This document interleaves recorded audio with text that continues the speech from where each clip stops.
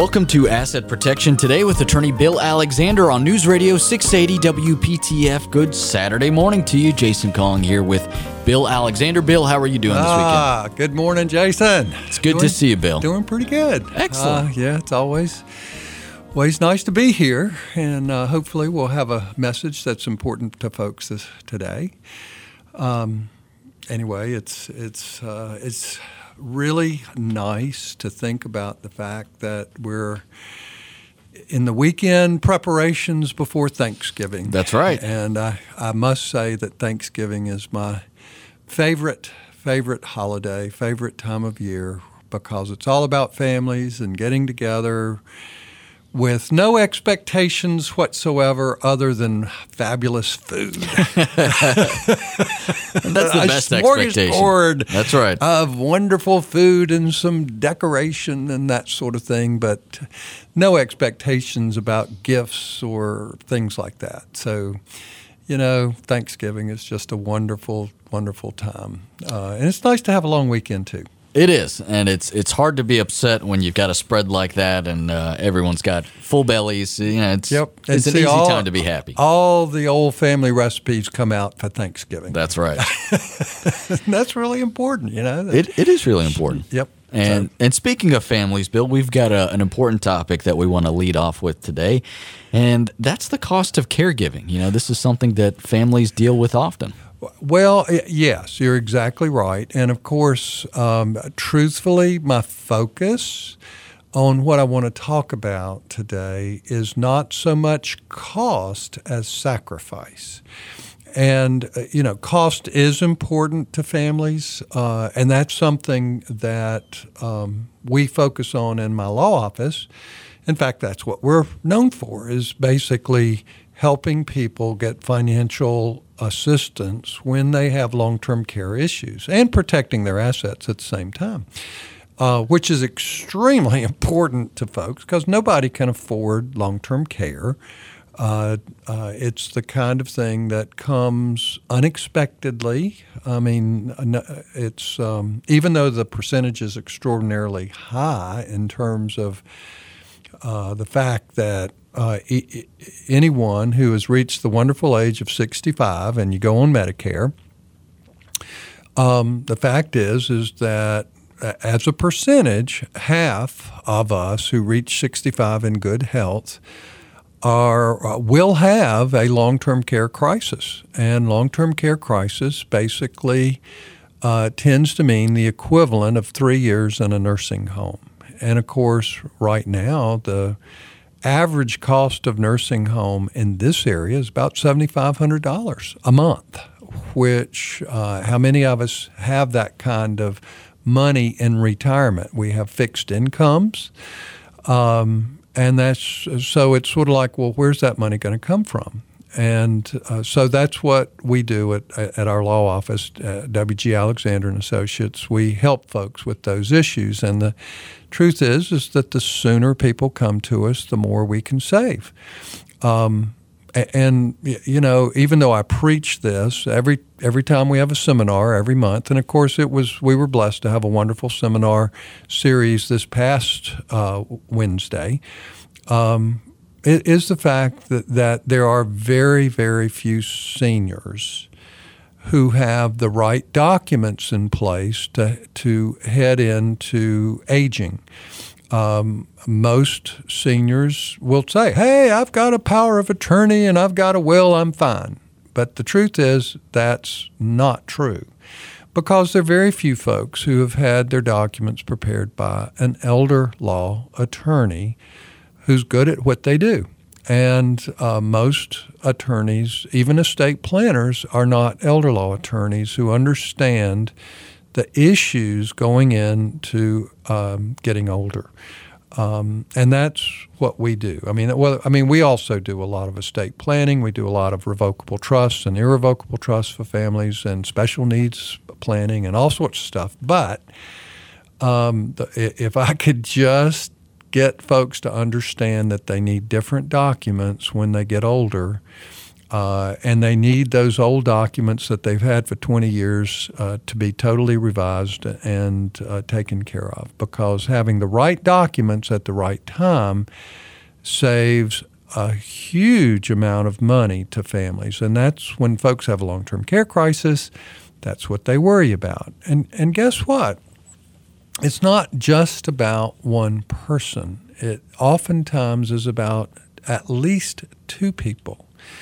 And that is, what I'm saying is, you have a person who's sick, and typically you have a spouse who ends up being the caregiver. And most families, and here's the huge mistake, most families only focus on one of the two, and that is the person who needs the care. What do we have to do? How much? Or are we doing too much? Are we doing too little? What do we do, and who does it? Well, guess who gets to do it? It's almost always the spouse who has to do it. And what is the spouse's biggest concern normally, other than the fact that it's a labor of love to take care of their spouse? It's, oh my God, are we going to run out of money during my lifetime? Because all of our savings are going to take care of my spouse. Well, that's a huge issue, and that, quite frankly, is the reason folks need to come to see us early, so that we can help them early and then help them later on when things get worse. I mean, that's what it's all about. But this morning, I want to focus on some of the issues relating to the caregiver, because one of the things that I want families to know is that there needs to be as much focus on the caregiver as the person needing care. And that's where most families, I mean, there are a lot of issues with how do we do the care, and we can talk about that as well. But the truth is the forgotten spouse is the caregiver, and that's where I want to talk about this morning. Excellent. That's a very important subject, as you mentioned, and can lead to a lot of problems as a caregiver if you get burnt out and you don't have the support that you need. But we'll go over that in just a bit. Stick around. You're listening to Asset Protection Today with attorney Bill Alexander on News Radio 680 WPTF.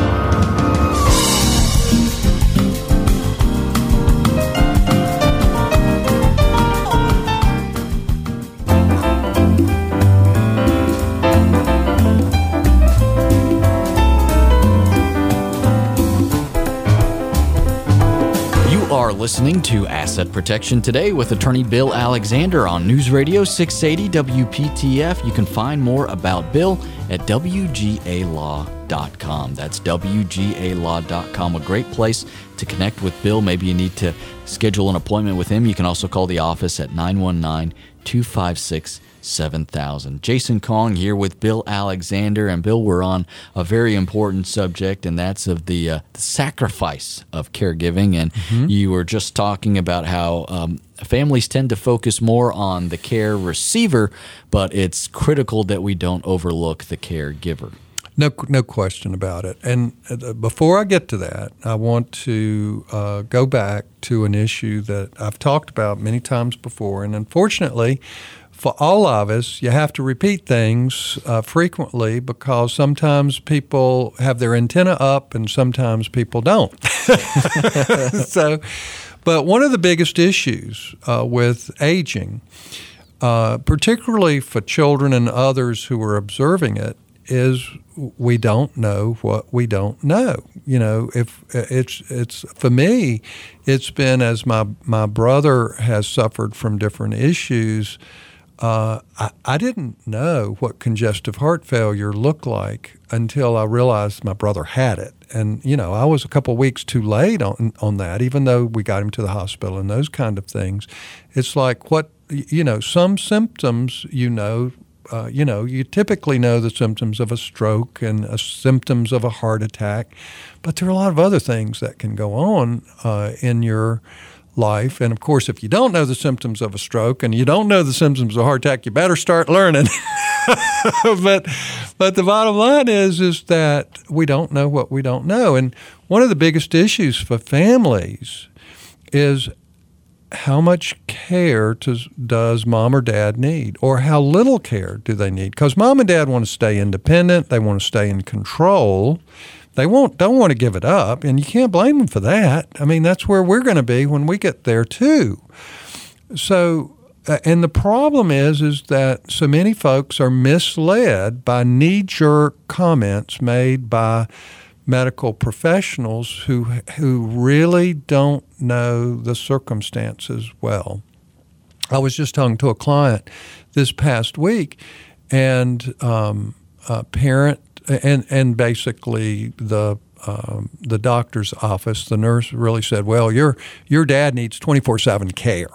Okay, and he does have a short-term memory issue, and he does have some mobility issues with risks of falling. But the problem is that the medical professionals tend to spend very little time with you. They make quick decisions or quick analysis, if you will, and oftentimes they're just plain wrong in terms of how much or how little is needed. Now, right up until the last couple months, Dad was living alone by himself in his home, thriving fairly well. Now, I'll be the first to say that Dad probably needed more than what he was getting at that point in time, okay? But guess what? Children did not recognize the fact that Dad actually needed some assistance that he wasn't getting. Now, because of a medical professional saying, oh, he needs 24/7, they're getting ready to probably do too much for the dad, and Dad doesn't want to be confined to a nursing home or assisted living if he doesn't have to be, or arbitrarily put in dementia care just because he has some short-term memory issues. And I say that because my brother, he has short-term memory issues, has had them for years, but he thrives in an independent living situation. Now, he has a lot of care at this point that's added on to it, but he has, and what his care costs are less than assisted living care costs, and he has what he perceives as far more independence than what you would have in assisted living, and he's certainly not in a dementia care unit. So the bottom line is we don't know what we don't know. So how do you figure that out when you don't know that stuff? Well, most of us don't know it. And as I've said before, this is when you reach out to an independent life care manager. Now, for folks, write that down. Independent life care manager. There is an association of independent life care managers. Now, I'm not talking about a social worker or someone who works for a home care agency. They're free, and it's nice to have free, but the problem is that even though they are, quote, professional, they're less objective than an independent person who's not tied into a home care agency or tied into an assisted living home or the like. And so when you get medical advice, don't you want to have someone who knows what they're talking about and someone who's objective about it, who's basically on your side rather than the side of a home care agency or an assisted living home or a nursing home? Well, objectivity means a heck of a lot. So, yes, that's where you go. Now, these folks used to be called geriatric care managers, but now they've rebranded and they're now independent life care managers. And the other nice thing that a lot of folks don't know is that if you have an independent life care manager, they can be your advocate in the hospital. They can be your advocate when you're in rehab. And they make far better advocates than lawyers, and they make far better advocates than family members, unless the family members have, an expertise in that kind of care, which, how many of us have that? I have expertise in the financial issues and the legal issues, but when it comes to advocating, knowing the rules and knowing hospital speak and doctor speak and where the doctors really don't even know how to fill out the right forms at the right time frequently, it's important. Now, how much do they cost? Life care managers cost in this area about $100 to $125 an hour. But that actually, when you think about the cost of health care, that can be the most important money you spend. And it's well worth it, because don't you really want to know if you're doing enough or you're not doing enough? Or if there are things that you can do in your home to make it a safe environment. And some of the things that are recommended, it's just blown my mind how no-brainer it is and how inexpensive it can be. But unless somebody tells you about it and that kind of thing, how would you know?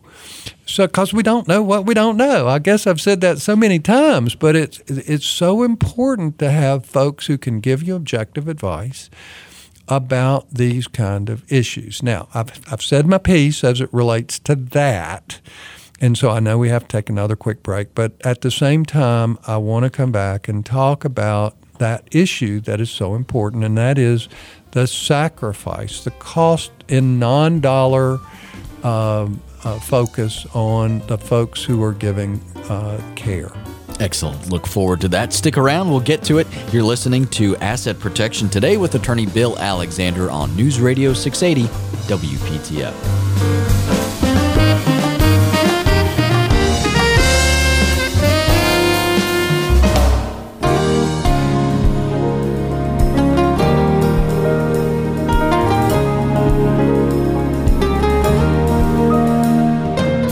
Radio 680 WPTF. This is Asset Protection Today with attorney Bill Alexander. I am Jason Kong. Thank you so much for joining us here on this Saturday morning. We are talking all about caregiving, and we've covered plenty of different things, Bill. We've covered briefly the cost of caregiving, and we got into the role of independent care managers, and now we're going to move on to the topic of the sacrifice of caregiving.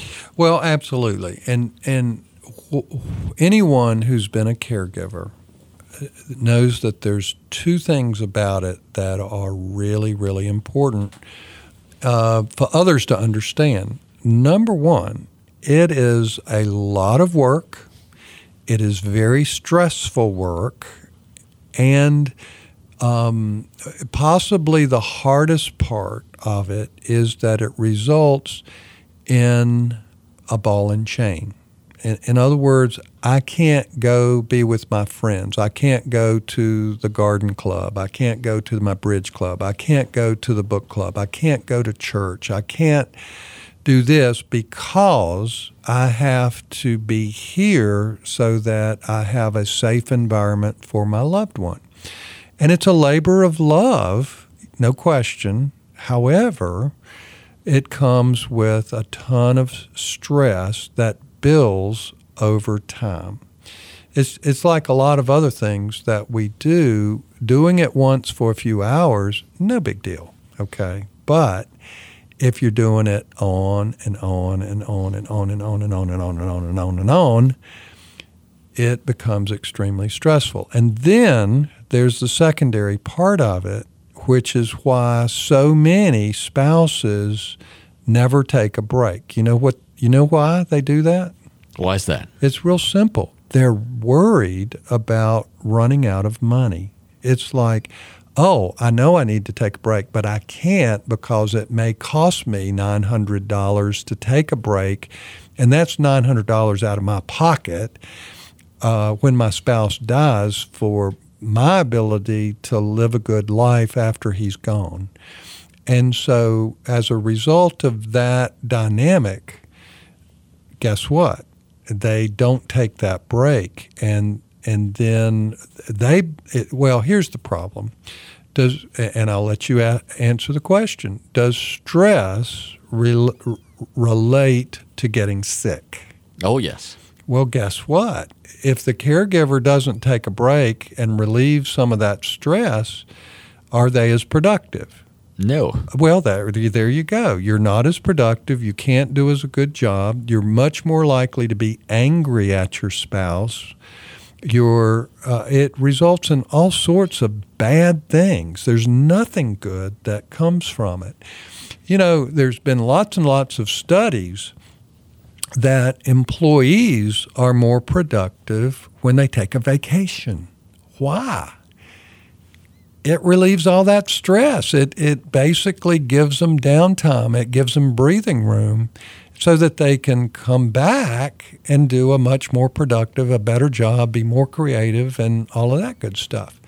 Well, the same thing's true with caregiving. It's the bottom line is, as you provide care, particularly if you don't have any support from children or siblings or other people, guess what? You feel isolated, you feel depressed, you're stressed, you're far more likely to get sick yourself. And like I said, it's going to oftentimes result in clinical depression, where you're just angry all the time. And you lash out. I mean, and all of those results are horrible. So guess what? What's the solution? Take a break. Even if it costs you money to take a break, and there are different ways of taking a break. I mean, for instance, adult daycare. And I've heard spouses say, well, my husband or my wife won't go. They just aren't going to cooperate. But the bottom line is, if it's asked right, it's not about the person needing care. It's about you as the caregiver needing a break. Well, that's an easy way to get hours during the day where you're not stuck at home so that you can go to the grocery store. You can get out and go to church. You can go to activities that you enjoy, because that's what you need as a caregiver. And then you also need what's called respite. And there are assisted living homes and independent. A lot of folks don't realize that a number of the independent living communities also offer accommodations so that caregivers can do respite. And respite means getting out of town. That means taking a cruise with a friend or going to the beach for the weekend. But you got to do this not just once a year, but you really need at least some respite, 2, 3, 4 times a year, where you can just get away, get the stress out, get some relief, enjoy yourself, be yourself. That is so important. It makes all the difference in the world. Now, I know we have to take another break, but there are some other issues that I want to talk about as well that I see all the time, and that is what happens when you actually lose your loved one. What's the next step? And that's so important, because oftentimes people, in essence, give their heart and soul to the caregiving, and then when they lose their loved one, they're lost. And so it's sort of like, okay, what are some of the things that you should think about at that point in time? Yeah, and that's key, and I'm very glad that we're going to address that, because when you're in that role as a caregiver, you're absolutely consumed by it, and a lot of times you're just kind of living in the moment, and it's hard to get ahead and to think forward and to plan, and I'm glad we're going to discuss that. So stick around. You're listening to Asset Protection Today with attorney Bill Alexander on News Radio 680 WPTF.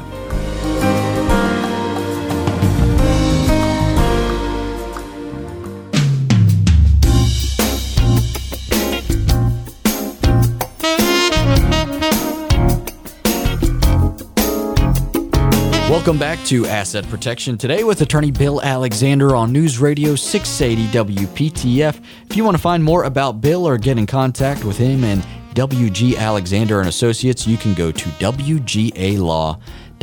That's WGAlaw.com. Jason Kong here with Bill Alexander, and we're talking all about caregiving, Bill. And we were just about to get into another important topic, and that's what happens when the caregiving stops. Exactly. And it's not always about a spouse, but most of the time what I'm going to talk about actually has to do with a spouse who's been a caregiver for a number of years and then loses their spouse. But the same thing can be true for a child who basically has moved in and it's just the child and the parent being, alone, and then they lose the parent. It's the same issue, if you will, but for a lot of them. But it's focused primarily on spouse to spouse. You lose your spouse. And, of course, this can also be true when you lose your spouse and it's a shock. You haven't been you've been, caregiving in different ways, but not in the sense that they need long-term care. But anytime you lose a spouse, it's difficult. I mean, it doesn't matter how you turn the corner. It is a difficult time. So now, the most important advice anybody can give you at that point in time, because there are things that need to be done, but the bottom line is that the first thing is not to make any major decisions for the first 6 months to a year. And everybody's a little bit different in terms of how long it takes you to just recover from the initial shock. But most people, there are very few people, particularly seniors, when they lose their spouse, that really don't go through a period of adjustment that's extraordinarily difficult. And so not making any significant financial or legal decisions can be real important. Same thing's true about should I move, should I downsize, should I do this, should I do that. Again, oftentimes it's best if you just chill out for at least 6 months. Now, there may be some folks that can deal with it in 3 months and move on, but that's not generally the case. Typically, it's 6 months to a year before you're really in a mindset to make any kind of major decision. Moving is a major decision, okay? Now, there are typically one of the things that can be very difficult is that one spouse really doesn't have all of the financial information. The other spouse was doing everything, paying all the bills, doing all the investing. So taking time to find the right financial advisor can be, not just taking the first one or taking any of their advice when it comes to purchasing annuities or taking on risky investments or anything along those lines, because the fact of the matter is that that's a process rather than, or it should be a process.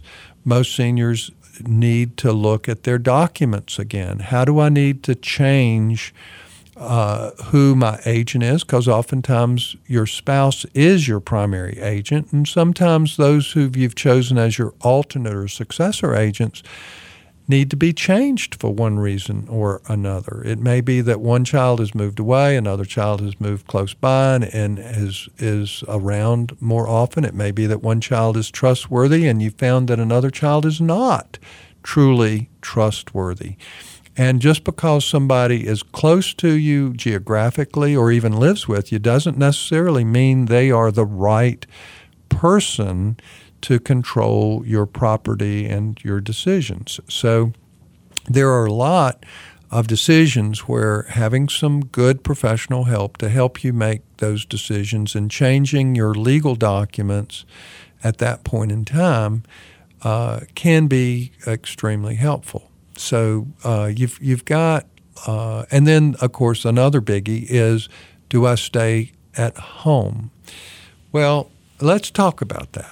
Because the fact of the matter is, what's the knee-jerk reaction? I want to stay home. I want to stay home. I don't want to move. I want to be right here. Jason, why do you think most people feel that way? It's comfort. It's where you've been. Exactly. Do we like change? No. Well, there you go. That's part of it. change is difficult for folks, even though it makes good sense. And oftentimes, at least in my experience, particularly for those who've done caregiving for a long time and they truly are up there in age, once they lose their spouse, there are several things that kick in, all of which are bad, okay? The first thing is you're now alone. Whereas you had a companion, the companionship may not have been what you needed or wanted, but you at least had some companionship at that point. And you typically have at least some friends or families who would drop by on a regular basis to make sure that your spouse was okay and that you were okay to some lesser degree. But now that he or she is gone, typically the folks don't stop by anymore, or much less frequently. And the bottom line is that you're alone and you're lonely. Now there are some folks who like to be alone, but most of us aren't that way. Most of us like seeing friends. We enjoy our family. We want to be around them. We enjoy things together. So the first thing is we're alone. Secondly, oftentimes loneliness leads to depression. And depression can be mild or it can be severe, but depression is never good because that really messes your mind up in serious ways where you can had been a wonderful, likable person, and the depression just makes you mean as a snake. And so it's and guess what? What I've experienced is that folks with depression don't know it. In other words, they don't know they're depressed. They know they feel bad. They know they don't sleep well. They know those kind of things. But would they think, hey, I'm depressed, I better go see a doctor? No, that doesn't happen. You don't know what you don't know. Okay? So, and guess what? Do you think, sometimes your spouse was the primary person who prepared meals. And now that you're lonely and depressed, do you eat as much? No. Do you prepare meals for yourself? Yeah, no, not really. So typically, guess what happens now that you're alone? Do you think you have a decent diet? No. Of course not. So your diet goes down the tubes, and do you think your health might be related to your diet in some way? I'd say there's probably a correlation. Okay. Well, see, there you go. So the bottom line is that oftentimes for folks who live alone, their diet suffers big time. And so now, let's say that you're alone and you have what at least 10% of the folks who are in their late 70s or early 80s experience. You know what that is? What's that? It's dementia. Now, it typically is a very mild form or early dementia. But one of and it's hard sometimes to recognize whether it's actually mild dementia or if it's just getting older. Because typically when you get it close to age 80, your brain slows down. That's natural. That's not dementia, So if you become a little more forgetful, and all of us are forgetful. I mean, how many times have you walked into another room, and I don't care whether you're 30, 40, 50, 60, 70, and you're going, why did I come in this room? I know there was a reason I came in this room. And so the bottom line is that's normal. It's not that we're sick or that anything's going bad, but sometimes it is related to mild dementia, early stages of dementia or Alzheimer's or the like, but oftentimes it's not. Our brain slows down. Our eyes typically are worse as we get older than they were when we were younger. Our hearing sometimes is not what it used to be. That's particularly true for men. Just ask any wife out there whether their husband hears them. and sometimes it's selective hearing, and sometimes it's true hearing loss. So, particularly for those men who've worked around heavy machinery or were served in the military, I don't know any veteran who doesn't have hearing loss, including myself. I mean, it's the kind of thing where I have an excuse when my wife says that that I don't hear her. So it's not a very good one, but yeah. I'm sure that gets you far. But you understand. So the bottom line is that for those folks who don't remember things quite as well, there are several things. Number one, if we stay alone, we are far more likely to be taken advantage of. Those are the folks that the scammers actually focus on. Those are the ones that they really go after because most of these folks own their own home. They have money in the bank, and so and guess what? They've been on a fixed income, and if there's long-term care issues, they've lost a lot of money, typically, to the long-term care expenses that they certainly never planned for. And guess what? Scammers prey on the fact that people would like to have more money. And that's how they actually find a way to scam people. And if your mind is not as quick and sharp to say, hey, this is a scam, hang up, you could very well fall into a scam. And so seniors are, even though all of us at any age are susceptible to scams, seniors are the ones that scammers focus on and the ones who are the most susceptible to scams. And so, again, this is something that folks need to consider. And, of course, we've talked in other shows about how to avoid scams, by freezing your credit and monitoring your accounts and, not taking robocalls and things like that. But obviously that was for another show. And so the big issue is I want to stay at home. And what I would really hope that people would take a different mindset as they get older. Now, I'm not talking about folks in their 60s. I'm not talking about early 70s. But as you reach mid-70s, late 70s, or early 80s, particularly if you're, even if you're in excellent health, unless you have a very active lifestyle, where you're out meeting friends, you're going to church, you're going to social clubs. In other words, your lifestyle is still very active and very good. Great. But at some point, if your bucket list is over, you've taken your trips, you don't want to travel anymore, and you're a couch potato, then you might want to think there's a better lifestyle. And that's why I'm a real advocate for independent living, because what it gives you for those folks who can afford it, and we have lots of options in this area that are very, very affordable, where you don't have to pay a bunch of money to go in. A lot of folks think you have to pay a lot to go in, but we have lots of places here where it's just a monthly rental.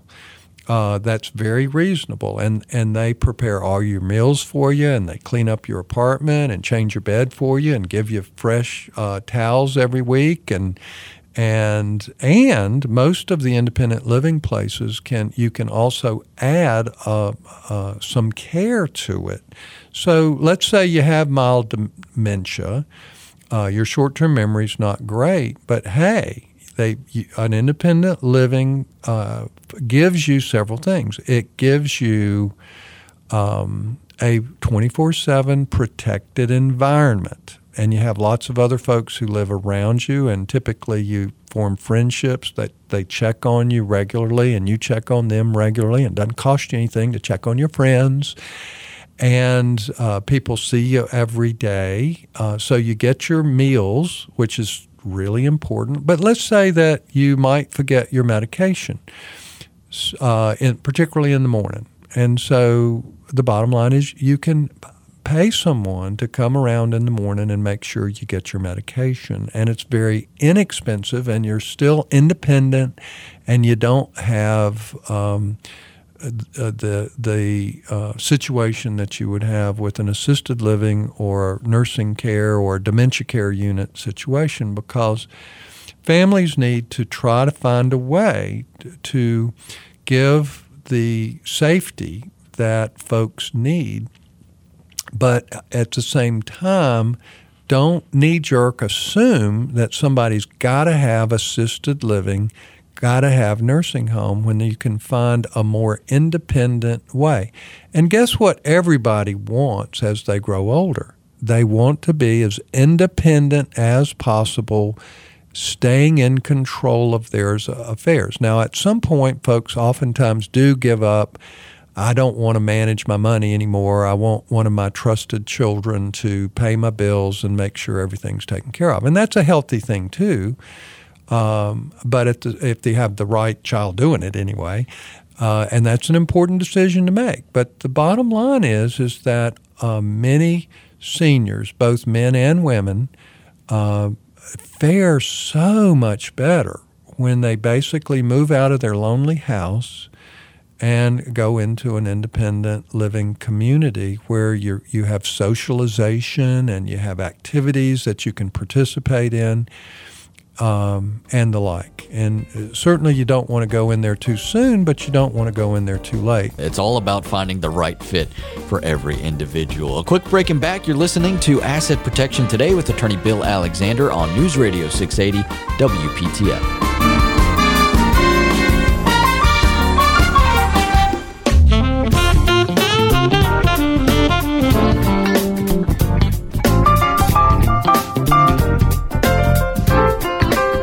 You're listening to Asset Protection Today with attorney Bill Alexander on News Radio 680 WPTF. Jason Kong here with Bill Alexander. And Bill, you've got a parting shot for us. I do. Well, I'm very fortunate. I have a great medical clinic. I go to Raleigh Medical Group. Dr. Bill Jacobs, he's a wonderful physician, and he has a fabulous assistant, Liz.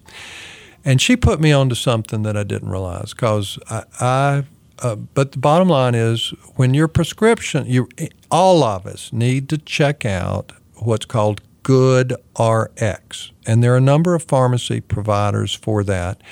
And Walmart is probably the biggest one. And the thing about it is that there are an awful lot of drugs that you can get from GoodRx less expensively without insurance than you can from a regular pharmacy with insurance. And just as an example, I've had two for myself where the pharmacy was charging me $80 a pill for with insurance.